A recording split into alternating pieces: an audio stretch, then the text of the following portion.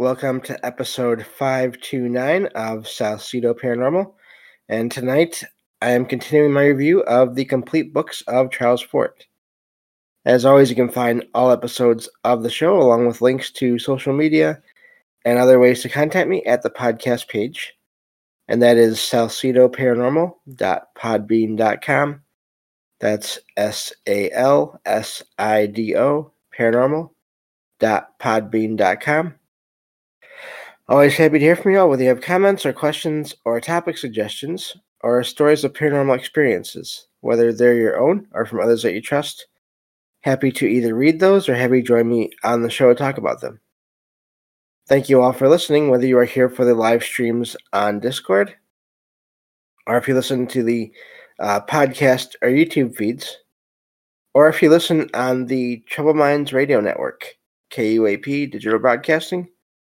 There you can hear replays of 2 episodes of the show every night at 6 p.m. Pacific, 9 p.m. Eastern, right before Troubled Minds Radio comes on.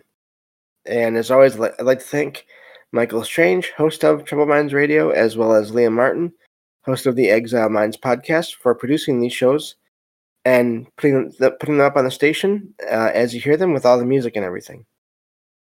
So I think that covers all of that. If you want to support the show, there are some different ways to do that. You can always share the show with others and rate and review it on your podcast platform of choice.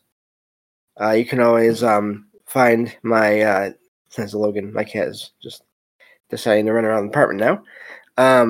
But you can always find books I've written, paranormal fiction and nonfiction, over on Amazon. Also, I have a Patreon page where you can find, starting as of officially last month, technically, 1 extra True Paranormal Stories from the Web episode per month. And that's for all membership tier levels. And that's another way to support the show if you want to do that through donations. Or you can just make a one-time donation through PayPal. And of course, help is never expected, but always appreciated, as there are expenses in making these shows, from equipment, because it will break down every once in a while, to research materials, to travel expenses in some cases. And so, like I said, that's those are all the different ways to help out, and I appreciate that. I think that takes care of that. So we're going to be, this is again the review of the complete books of Charles Fort. We're going to be finishing the third of the 4 books tonight, because there's only 3 chapters left in it, and that is, of course, Lo, L-O exclamation mark. So we'll get right to that, and then we'll be starting the last of the books, which is Wild Talents. So I was not aware of this until I checked on everything tonight before I started here. So let's get to that, and we'll go from there. And thank you all for those of you who are able to be here for these live shows. And I never expect it, but it's always nice to have an audience, a live audience. So this is, again, from part 3 of Lo, L-O exclamation mark. And this is chapter 30. This chapter discusses, I always like to mention, I use AI to summarize these chapters to get through them a little faster and just to sort of help streamline everything. And so I get summaries, and then I sort of talk about the thoughts from the summaries, my thoughts from the summaries and everything. So that is how this works, for anyone who maybe has not been listening to these episodes before yet. So this is chapter 30. And this chapter discusses the opposing views that the Earth is stationary versus that it moves swiftly. Fort believes neither view is entirely correct. That's a neat idea. And that the truth likely lies somewhere in the middle. Again, this is over 100 years ago, or just about 100 years ago, so just keep that in mind with all this, as always. Fort proposes a compromise view where the Earth has slight movements, but largely always stays in one place. rotating approximately once per year, and within a revolving starry shell not too far away. So Charles Fort cites dark nebulae, and the Horsehead Nebula as potential visual evidence of land formations in the sky. That's amazing. Enclosing the Earth. Variable stars with yearly periods may also suggest the Earth is fairly stationary. So again, this is stuff that, mainstream science has really sort of explained away as no, that the planet does move. Everything basically moves. So, but just keep in mind, this is all from that long ago, and he is, no matter what else is going on here, Fort is trying to figure things out and going with ideas that are not common, or not, at least not heard of a lot in those times, I believe. The chapter suggests there may be fewer stars than thought, with many lights instead being reflections off the shell around the Earth. Celestial lakes could explain some variable star phenomena. Charles Fort criticizes experts for clinging to the system and not considering alternative views.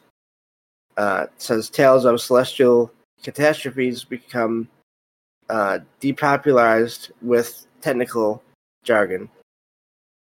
And so, in summary, the text puts forth an unconventional view of a quasi-stationary Earth enclosed in a relatively nearby celestial shell, and criticizes the scientific establishment and cites various astronomical observations in support. So that's that chapter. And again, I already went over that, so anyway. This is chapter 31 here, and this chapter discusses astronomical observations and phenomena, including new stars, eclipses, and meteor sightings. It highlights errors and discrepancies between predictions made by professional astronomers and versus observations by amateurs. Charles Fort questions the vast distances to stars assumed by orthodox astronomy, arguing stars may be located in a shell surrounding the Earth that is not enormously far away. He cites novae, as far as, and that means, of course, multiple nova, and changes in star position as evidence distances are not as vast as claimed. The chapter suggests links between astronomical phenomena like new stars and terrestrial events like earthquakes. Think back to the last episode that we did, suggesting the Earth and surrounding cosmos may comprise an interconnected organism or system. And that, I wouldn't be surprised if there's something to that. Charles Fort contends mathematicians dominating astronomy are inertia to new ideas and data. I don't know if that's a typo or mistake or not. But anyway, Fort advocates challenging orthodox views and considering alternative perspectives, such as stars being volcanic eruptions in a nearby celestial land. The text highlights past astronomical predictions, later proven inaccurate, and criticizes the inattention of official observatories who make astronomical events. Who miss. There we go.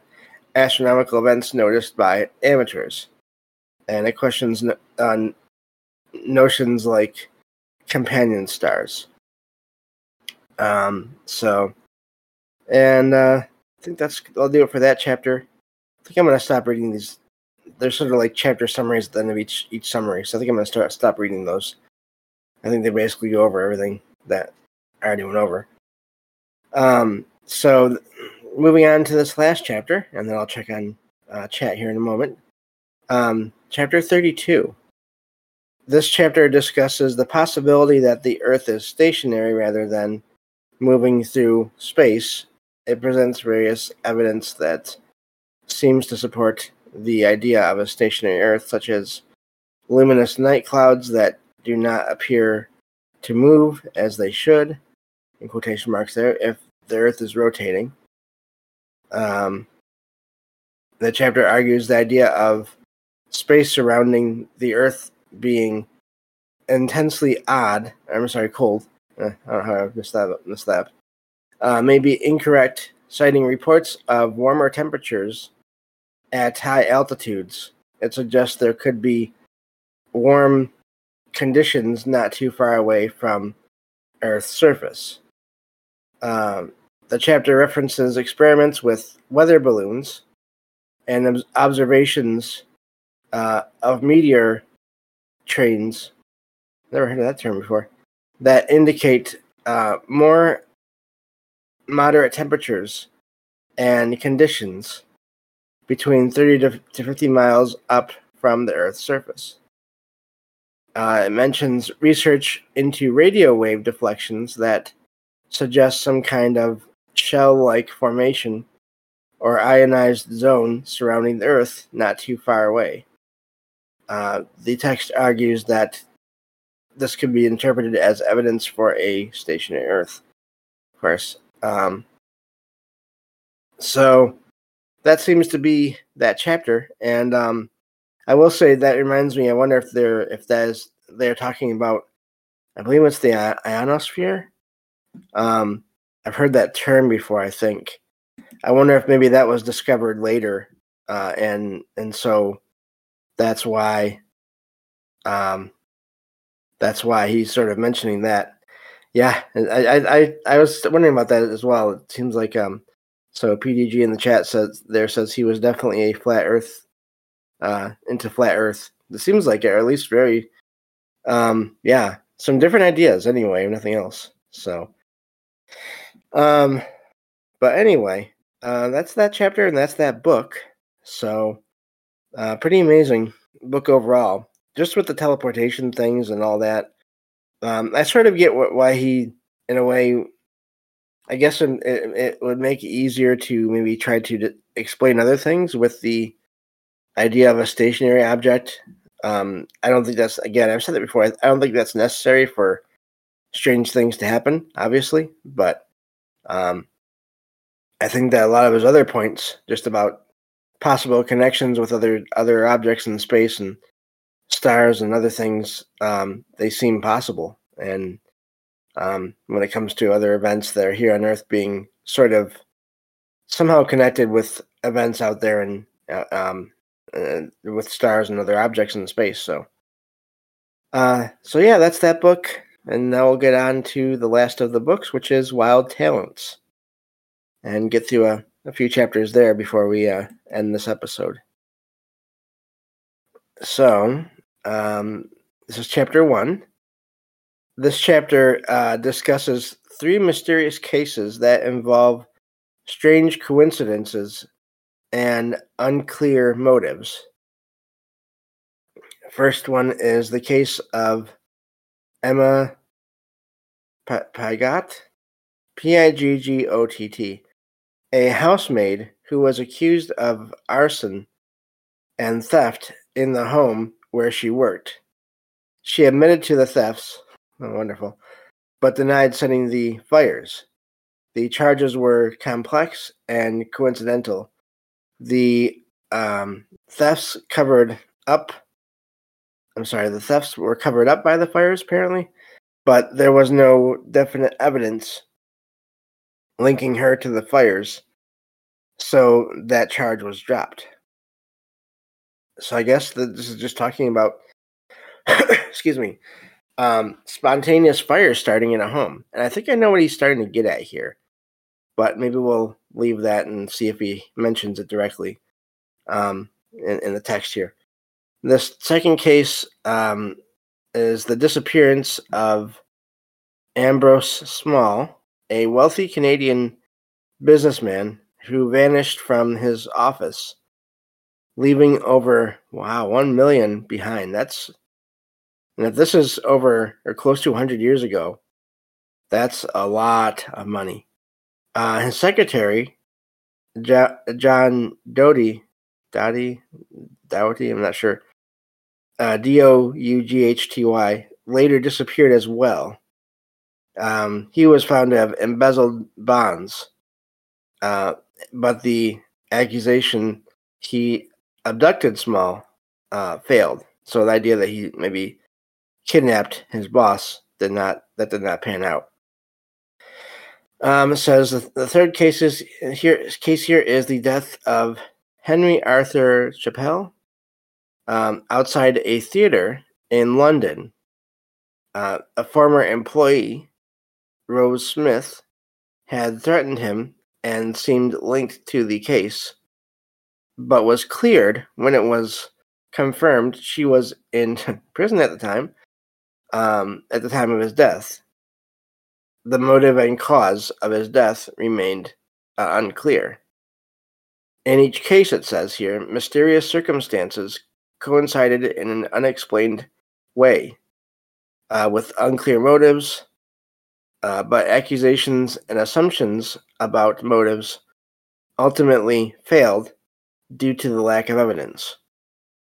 Now, I don't know about the case with the mysterious death in that last one, but with the disappearances and the fires, of course, that makes me think of just paranormal things. And so the first one, now I have heard of fires starting in places spontaneously, and sometimes it's linked to people, maybe their own energy sort of leaking out, or other entities tapping into that energy to start fires. So that seems like a possibility there. And then, of course, the second case, possibly some kind of a teleportation situation going on there. So yeah, but definitely those first two seem odd, even more than the third case there. So that's the first chapter. Chapter 2. Let's see here. You gotta scroll down. Oh, okay. Let me see. Okay, yep, that's it. All right. So chapter 2. This chapter continues to discuss strange coincidences and mysterious cases, questioning if some coincidences may actually have deeper connections. It mentions the case of two women who drowned in the same river on the same day, despite not knowing each other, and two dead men found in a desert with no known link between them. Several more cases are listed of odd coincidences around deaths and bodies being discovered, such as 3 relatives all losing the same arm in accidents. That's odd. Or names of murderers matching the place the murder occurred.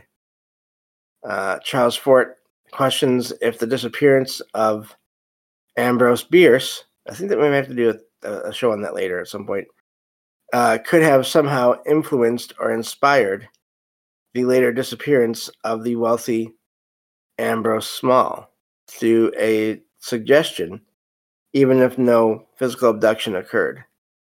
So I think what he's starting to talk about here, chapter's not done. Hang on here. The chapter argues that coincidences may not truly exist from an underlying metaphysical unity, and that any two circumstances can be related through intermediate connections. And it questions a sharp distinction between the physical and non-physical. Overall, it continues to explore strange, seemingly coincidental relations between events, deaths, disappearances and corpses found, questioning deeper and obscure connections between them. So that is the end of that chapter. We may have to do a show on Ambrose Bierce at some point, because Fort keeps bringing him up, and I've heard the name before about that particular author, I believe, vanishing. So in a strange way. Proof of Magic, PDG in the chat says, maybe, possibly.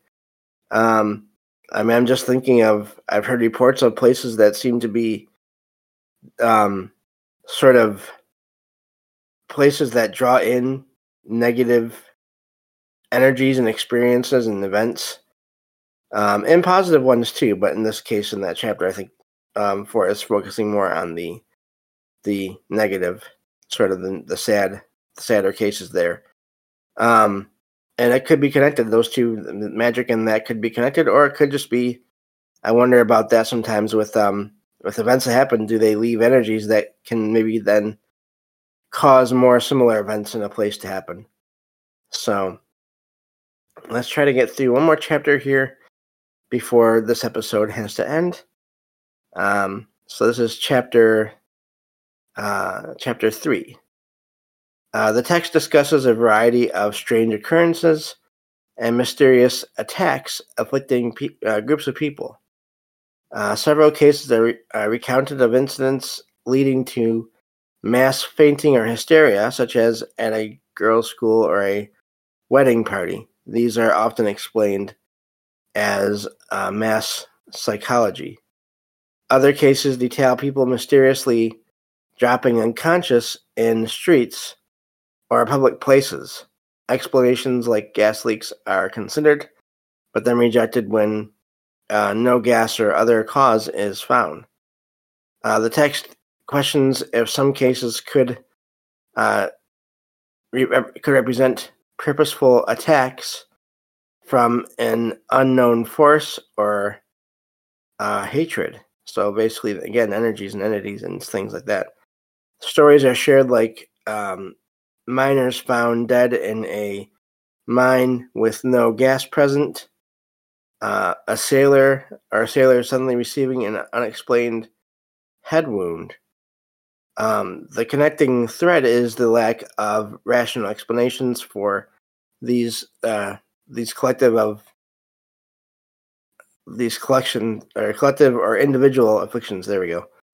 The text argues they emerge from the dark of a coal mine or other eerie settings, defying conventional explanations like coincidence or mass hysteria.